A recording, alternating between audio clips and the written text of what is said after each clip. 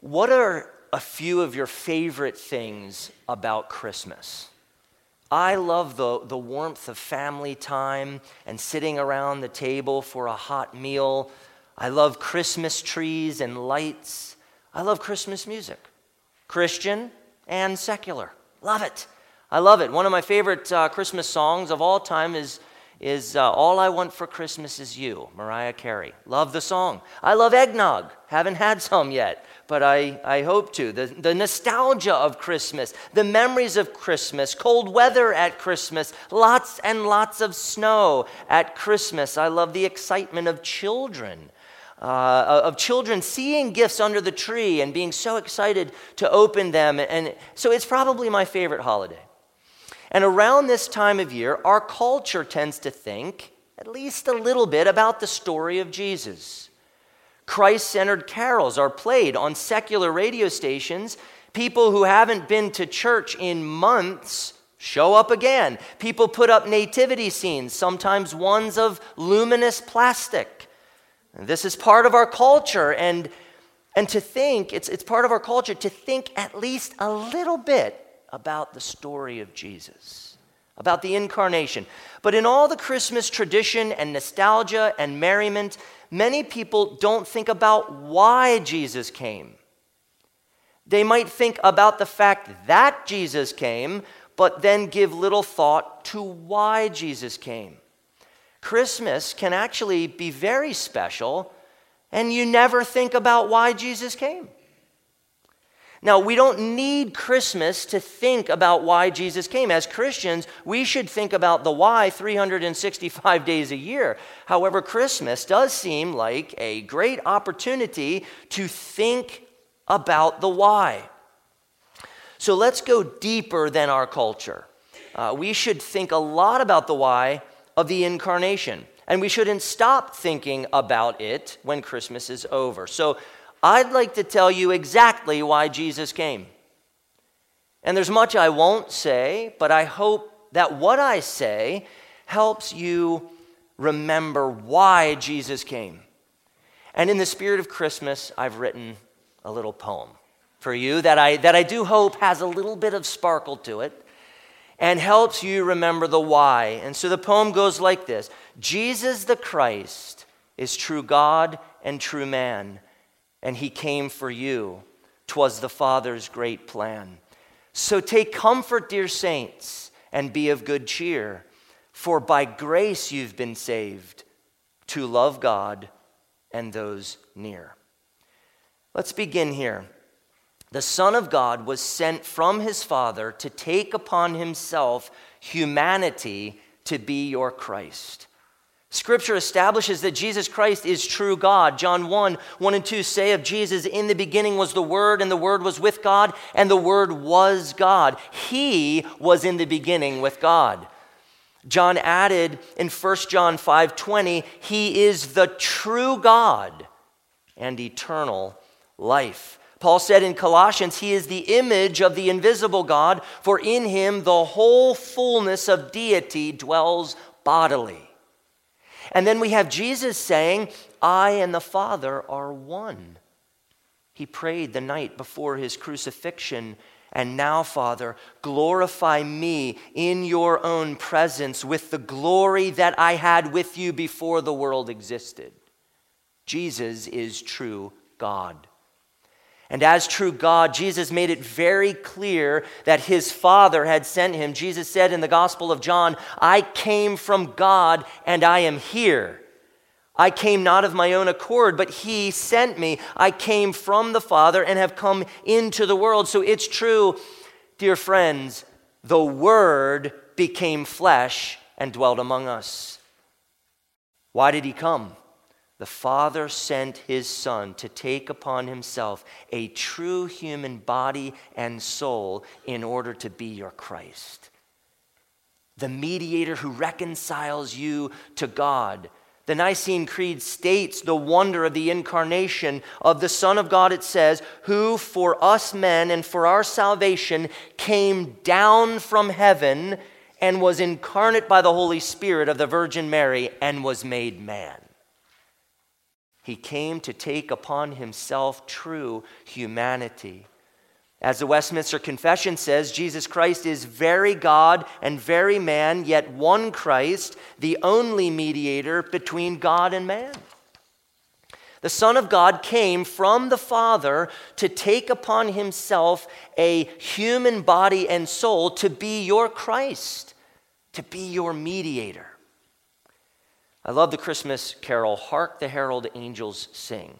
I love Christmas carols, but I love that one. And there's an important line in that carol that goes like this: God and sinners reconciled. Now think about that. Sinners need to be reconciled to God by a mediator, or else they perish in their sins. Apart from Christ, sinners are estranged from God. They are indeed enemies of God. Romans 5:10 says, "For if while we were enemies, we were reconciled to God by the death of his Son, so apart from Christ, a person's relationship with God is not one of peace, love, and intimacy. It's one of opposition, conflict, and hostility." Sinners need a mediator to reconcile them to God. And the mediator must be true man, because God's justice cannot be satisfied unless a human atones for sin. And the mediator must be true God, because only by the power of a divine nature could a human nature bear the burdens of God's wrath. Please understand, God's Son came to take upon himself humanity, to reconcile you to God, so that you are no longer God's enemy, but you become God's adopted and beloved child. When you were alienated from God, God provided you a mediator to make you his own. Jesus the Christ is true God and true man, and he came for you. 'Twas the Father's great plan. So take comfort, dear saints, and be of good cheer, for by grace you've been saved, to love God and those near. It's not enough to know that Jesus Christ is true God and true man. We must know he is true and righteous man. Jesus Christ came to do the Father's will by fulfilling the law for you.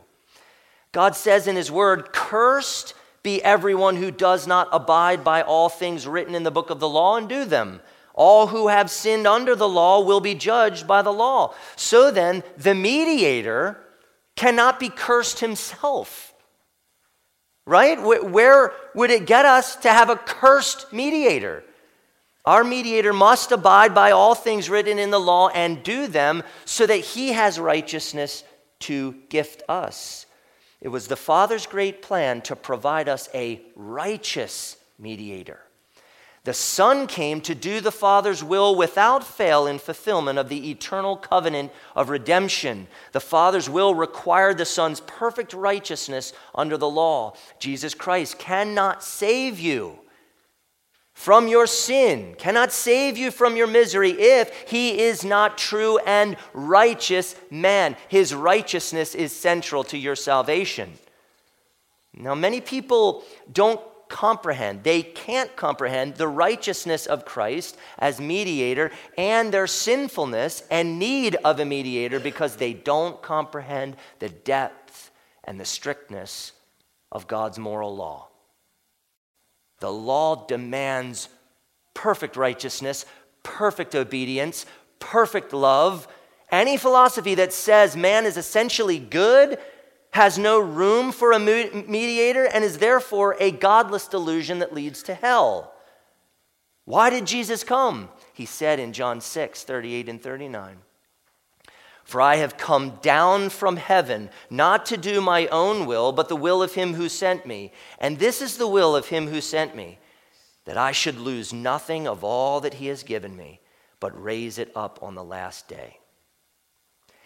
How's Christ going to redeem anyone and raise them on the last day if he himself is a lawbreaker deserving God's judgment? Our comfort and hope is believing Jesus when he says, "Do not think that I have come to abolish the law or the prophets. I have not come to abolish them, but but to fulfill them. He came to be your law keeper. He came to be your covenant keeper. He came to be your righteousness. 2 Corinthians 5:21 is gospel for you and me. For our sake, he made him to be sin who knew no sin, so that in him we might become the righteousness of God. Jesus Christ is true and righteous man. And the night before his crucifixion, the Son prayed to the Father, a bold prayer, I glorified you on earth, having accomplished the work you gave me to do. In March of 2021, a sports legend died. His name was Dick Hoyt. Dick Hoyt's son Rick was born a spastic quadriplegic with cerebral palsy. Rick can't walk, talk, or care for himself. And when Rick was 15 years old, Dick, who wasn't a runner at the time, pushed him in a 5-mile race, and they finished second to last. But Rick was so thrilled after the race, he told his father, Dad, when I'm running, it feels like I'm not handicapped. Rick wasn't running. His dad was running for him, for his son. And with his son, Dick Hoyt completed 1,130 endurance events, including 257 triathlons, 6 of which were Ironman competitions, where Dick swam 2.4 miles, pulling Rick in a boat. Rode bike 112 miles, with Rick sitting in front, and pushed Rick for 26.22 miles. This illustrates why Jesus came. Jesus came to do for you what you could not do for yourself. He was righteous for you and gave you his righteousness as a gift through faith. Jesus the Christ is true God and true man, and he came for you. 'Twas the Father's great plan, so take comfort, dear saints, and be of good cheer. For by grace you've been saved, to love God and those near. And it was the mediator, who is true God and true and righteous man, who crushed the head of the serpent for you. Jesus Christ came as a head crusher to destroy the works of the devil, to give you hope. After Adam and Eve sinned, awful day, God preached the gospel in the garden. God said to the serpent, I will put enmity between you and the woman, and between your offspring and her offspring. He shall bruise your head, and you shall bruise his heel. Adam and Eve found hope in God's covenant promise of a head crusher. And throughout redemptive history, God's people were looking for God's promised head crusher to overcome the devil's carnage. The coming of the head crusher is God keeping his covenant promises. 1 John 3:8 says, the reason the Son of God appeared was to destroy the works of the devil. Hebrews 2:14 and 18 says more, and these 5 profound verses capture the essence of your hope in the head crusher. Since therefore the children share in flesh and blood, he himself likewise partook of the same things, that through death he might destroy the one who has the power of death, that is, the devil, and deliver all those who through fear of death were subject to lifelong slavery. For surely it is not angels that he helps, but he helps the offspring of Abraham. Therefore, he had to be made like his brothers in every respect, so that he might become a merciful and faithful high priest in the service of God, to make propitiation for the sins of the people. For because he himself has suffered when tempted, he is able to help those who are being tempted. He came, he lived, he suffered, he died, he crushed the serpent's head. In doing so, the devil is conquered and you have hope. As your head crusher, as your propitiation, the conquering and reigning Christ is able to help you when you are being tempted. He's able to help. He really can. Do you know of any moving companies that hire toddlers? Toddlers can't carry a couch. That's not working. What good is a toddler on moving day? I mean, when the truck pulls up and it's go time and you're ready to move, you do not want to see toddlers crawl out of the truck. You want to see beefy men crawl out of the truck because beefy men can actually help you.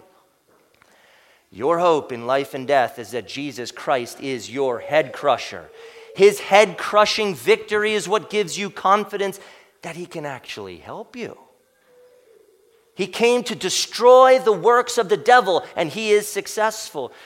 You and I suffer relentless attacks from our enemies, our sinful flesh, the world, the devil, and the battle. Well, it can be disheartening. Can be very tiring and discouraging. So when your soul is downcast, remember, he came and he crushed. He came and he crushed. He's your hope. He's your comfort. He's your strength. He's your victory. Do not lose heart. Jesus the Christ is true God and true man, and he came for you. 'Twas the Father's great plan. So take comfort, dear saints, and be of good cheer. For by grace you've been saved, to love God and those near. The gospel is only good news to those who hear and believe it.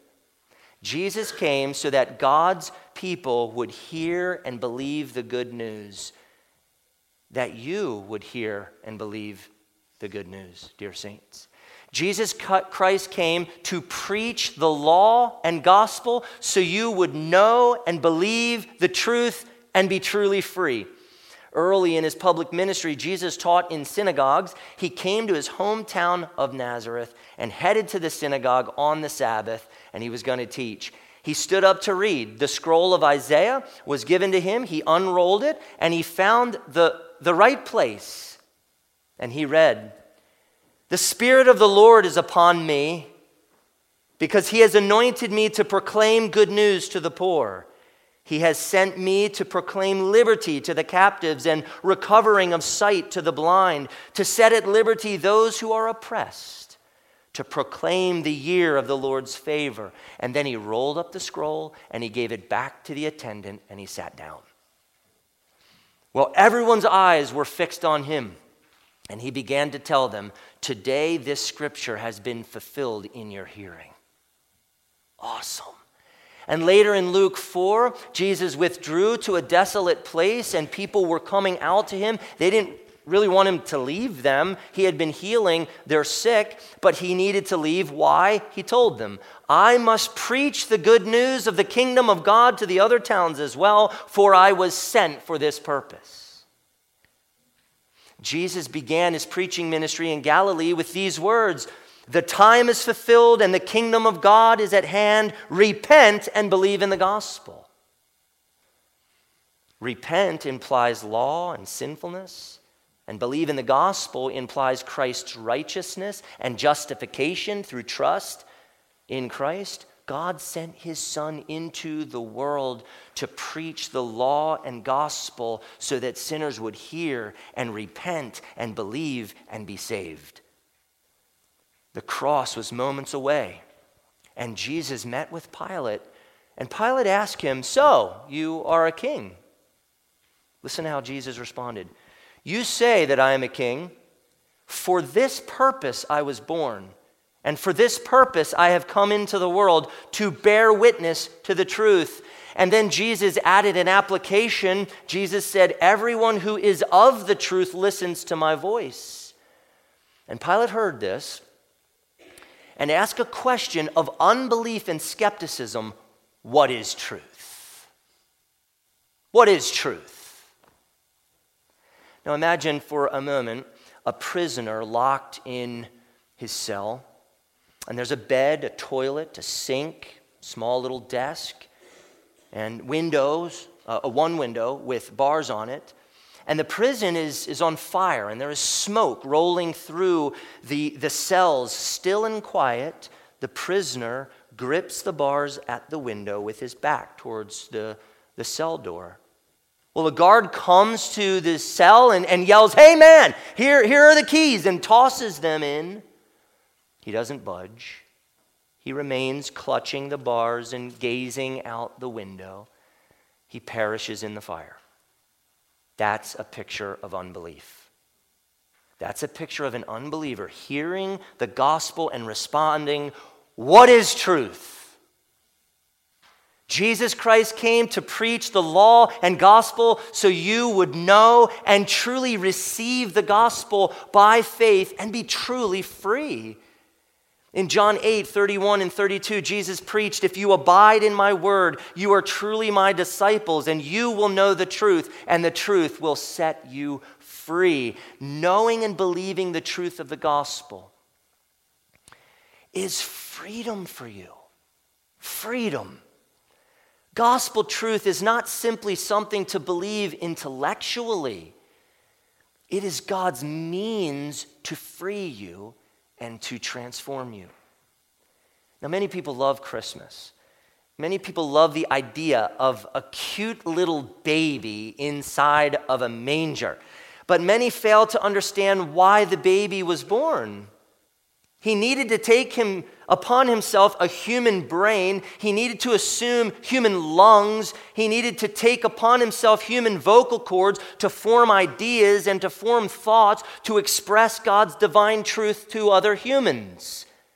Jesus Christ came to preach the law and gospel so that you would know and believe the truth and be truly free in him. You would not know the truth of the law and gospel if God hadn't sent you his Son, who is the final word. If he didn't send you his Son as the truth given for you, Scripture says, "For freedom Christ has set us free." And then it says, "For you were called to freedom, brothers, only do not use your freedom as an opportunity for the flesh, but through love serve one another." So there's a connection between Christ's preaching, we could say Christ's birth, Christ's preaching, our redemption, and our serving one another. Jesus the Christ is true God and true man. And he came for you. 'Twas the Father's great plan. So take comfort, dear saints, and be of good cheer. For by grace you've been saved, to love God and those near. Christ came to give you life so that you may live to love God and love others. Jesus Christ came to give himself as the sacrifice for your sins and misery and to give you life abundantly. Paul really gave us a gift with many statements, but one memorable statement that succinctly tells us why Jesus came, and it's from 1 Timothy 1:15. Paul said, "The saying is trustworthy and deserving of full acceptance that Christ Jesus came into the world to save sinners." Countless people enjoy Christmas without ever really understanding that one little line. Christ Jesus came into the world to save sinners. And Paul knew Jesus came into the world to save him because he humbly admitted, "Of whom I am the foremost." Paul took the gospel personally. Why did they name the little infant Jesus? It's really simple. They named him Jesus because he will save his people from their sins. He is their salvation. Consider what Jesus said in Luke 19:10. "For the Son of Man came to seek and to save the lost." Jesus didn't simply come to seek sinners and to try to save them. Jesus is not a potential Savior making salvation only possible for people. Jesus is an actual Savior who actually saves his people. He came to save the lost. He came to save the people who were lost in sin. He will find and save every single one of them. Why did he come? The famed John 3:16 and 17. explained, "For God so loved the world that he gave his only Son, that whoever believes in him should not perish, but have eternal life. For God did not send his Son into the world to condemn the world, but in order that the world might be saved through him." Jesus explained why he came in Matthew 20:28 and Mark 10:45, when as the Son of Man, he said, he came not to be served, but to serve and to give his life as a ransom for many. He came to serve, and part of his service was giving himself as a ransom for his chosen people, for his people's sins. A ransom is a price paid for someone's freedom. And our mind goes to slaves being bought and set free. To ransom is to pay the redemption price. His service was to buy sinners with himself and for himself. This means he came to give his life in the place of sinners in order for them to belong to him. And he takes each one for himself. Why did the Father send his Son? By the inspiration of the Holy Spirit, the Apostle Paul wrote in Romans 3:25 that God put forward Christ as a propitiation by his blood to be received by faith. A propitiation is a sin-atoning sacrifice. It's a means of atonement, a means of expiating or removing sin, a means of satisfying God's wrath, and a means of reconciling sinners to God to enjoy intimate fellowship and love. God sent his Son as the sin-atoning means by which sinners are reconciled to God to enjoy intimate and loving fellowship with God. The Apostle John was right to remind believers in 1 John 3:5, "You know that he appeared in order to take away sins, and in him there is no sin." Brothers and sisters, Jesus Christ came to give himself as a sacrifice for your sin in order to remove your sin from you. And not only that, he came to give you life abundantly. Jesus said, "The thief comes only to steal and kill and destroy. I came." Just hear him say why he came. "I came that they may have life and have it abundantly." That's John 10:10. Jesus came to give you life, and not just life, life abundantly. Eternal life, brothers and sisters. We have several women in our church right now that are pregnant, which is an exciting thing. We rejoice with you, and God has given you grace and the gift of this little child in your womb, and the day is coming when you will give birth to this little person, this wild little life, this human being. And because God gave us his Son, we have a different kind of birth. God gave his only Son as a sin-atoning sacrifice, an expiatory sacrifice, a propitiatory sacrifice to give you new birth and life in him. In himself, Jesus spoke to Nicodemus about being born again. What does that mean? He spoke about being born of the Spirit to enter the kingdom of God. He said, "Do not marvel that I said to you, you must be born again." Brothers and sisters, you must be born again. The Spirit must give you new life in Christ. You must come alive in Christ. The old you must die. The new you must come alive in Christ. That new birth happens by the Holy Spirit's power and will, as Scripture clearly tells us. The abundant life in Christ is sovereignly given to you. And we would be remiss or very careless if we didn't realize where this new birth inevitably leads. It leads to loving God and others the way that God defines in his law. Why did Jesus come? Listen to Titus 2:11 through 12. "For the grace of God has appeared." Pause. I believe that refers to God's grace in Christ. Christ appeared full of grace. "For the grace of God has appeared, bringing salvation for all people, training us to renounce ungodliness and worldly passions, and to live self-controlled, upright, and godly lives in the present age." Why did he come? To make you alive in him, so that you would renounce ungodliness and worldly passions and live a self-controlled, upright, and godly life in this present age. Jesus came and sacrificed himself for you in order to make you holy, to help you truly love God and others, to help you repent of those terrible sins that always seem to be there, to help you trust in him, to help you live for him. Jesus the Christ is true God and true man. And he came for you. 'Twas the Father's great plan. So take comfort, dear saints, and be of good cheer. For by grace you've been saved to love God and those near.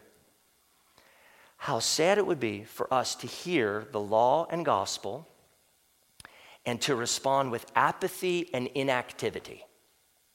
How sad. Hearing the law and gospel is meant to lead you to repentance and faith. Good works even. And that's another reason Jesus came. Jesus came to call you and all sinners to repentance and faith. Hasn't he told us, "For I came not to call the righteous, but sinners. Those who are well have no need of a physician, but those who are sick. I came not to call the righteous, but sinners. I have not come to call the righteous, but sinners to repentance. The time is fulfilled and the kingdom of God is at hand. Repent and believe in the gospel." Do you have any question as to why Jesus came? Could it be more obvious? Jesus Christ came to call you and all sinners to repent of their sins and to trust in him for the forgiveness of sins and for life everlasting. He came to call you to turn from your sin and misery, to turn from that which is death for you, to turn from the lusts of the flesh, to turn from evil thoughts, passion, sexual immorality, pornography, all premarital promiscuity and sensuality, theft, murder, adultery, covetousness, wickedness, deceit, anger, wrath, malice, envy, slander, pride, foolishness, obscene talk, idolatry, Sabbath breaking, and every other thought, desire, or action contrary to the perfect and good law of God. Christ came to call you away from these soul-destroying vices and to call you to something better, to call you to the best, to call you to trust in him, to find salvation and life in him, to find strength in him, to put on then love, joy, peace, patience, kindness, goodness, faithfulness, gentleness, self-control, humility, meekness, and all righteousness. What a shame it would be for us to celebrate Christmas without thinking about Jesus coming to call sinners to repent and believe in the gospel. For most of America, shopping, gifts, trees, lights, Santa Claus, elves, cookies, nativity scenes, and rank materialism will distract them from thinking about Jesus' call to repent of their sins and to trust and believe in the gospel. We must not be distracted from his glorious and gracious call. Many people, they insist that Christ be kept in Christmas. It's like they're dying on that hill. But then they give little thought to the fact that Jesus Christ came to call sinners to repent of their sins and to believe in the gospel and to believe in him as the crucified and risen mediator. Nativity scenes don't proclaim that truth. They're silent and dead. Only the preaching of the law and gospel is clear enough to convict sinners of their sin, to help sinners understand their need of repentance, to call sinners to believe in the gospel of a crucified and risen Christ, and to give sinners Christ. Nativity scenes can't do that, and neither can Hallmark movies, or Christmas cards, or Christmas carols played on secular radio stations, which I think we should rejoice in. Won't give life. Dear friends, do you know why Jesus came? He came to make absolutely sure that you heard the law and gospel loud and clear through preaching so that you would repent of your wickedness and believe in the gospel for the forgiveness of your sins and everlasting life with God, and that you would be about the business of loving God and others for the glory of Christ. The truth has come to you in preaching, teaching, shepherding, care. Christ is speaking clearly to you and me through his written word proclaimed. I'm preaching to myself. Proclaimed and applied. Are you responding then to him with repentance and faith? Or will you spurn the coming of God's Son by ignoring God's law and gospel? It's very easy to look on a day like this and in a season like this. It's Christmas season. It's very easy to look to the holidays and their festivities for comfort. Right? We want comfort in family time. We want comfort in dinners and parties. We want comfort in presents under the tree. We want comfort in the nostalgia of Christmas. But the reality is those are insufficient comforts. And we have a deeper comfort, an unwavering comfort, an unbreakable comfort. See, after the Christmas festivities are over, if you're anything like me, you have some post-holiday blues. It's like every year, a little bit of depression after everything goes down. Why is that? The pleasures and the comforts of the holidays are fleeting. They are here and they are gone. Do you know what remains after Christmas and New Year's? The comfort of the gospel, the comfort of belonging to Christ, the comfort of the forgiveness of sins, the comfort of being loved by God forever, the comfort of the strength of Christ empowering us to deny ourselves in order to love God and others, in order to serve others, in order to find joy in serving others. As you repent of your sins and as you depend on the grace and spirit of Christ this Christmas, he induces you to imitate him, to love God and others like him. He himself and the work that he's doing in you is your deepest comfort, confidence, and cheer. In a few moments, we'll leave here. In a few hours, Christmas will be behind us yet again. But as Christmas and New Year's pass, along with the parties, festivities, time with family, and all the good things that we enjoy, most of the people around you and their pain will still be there.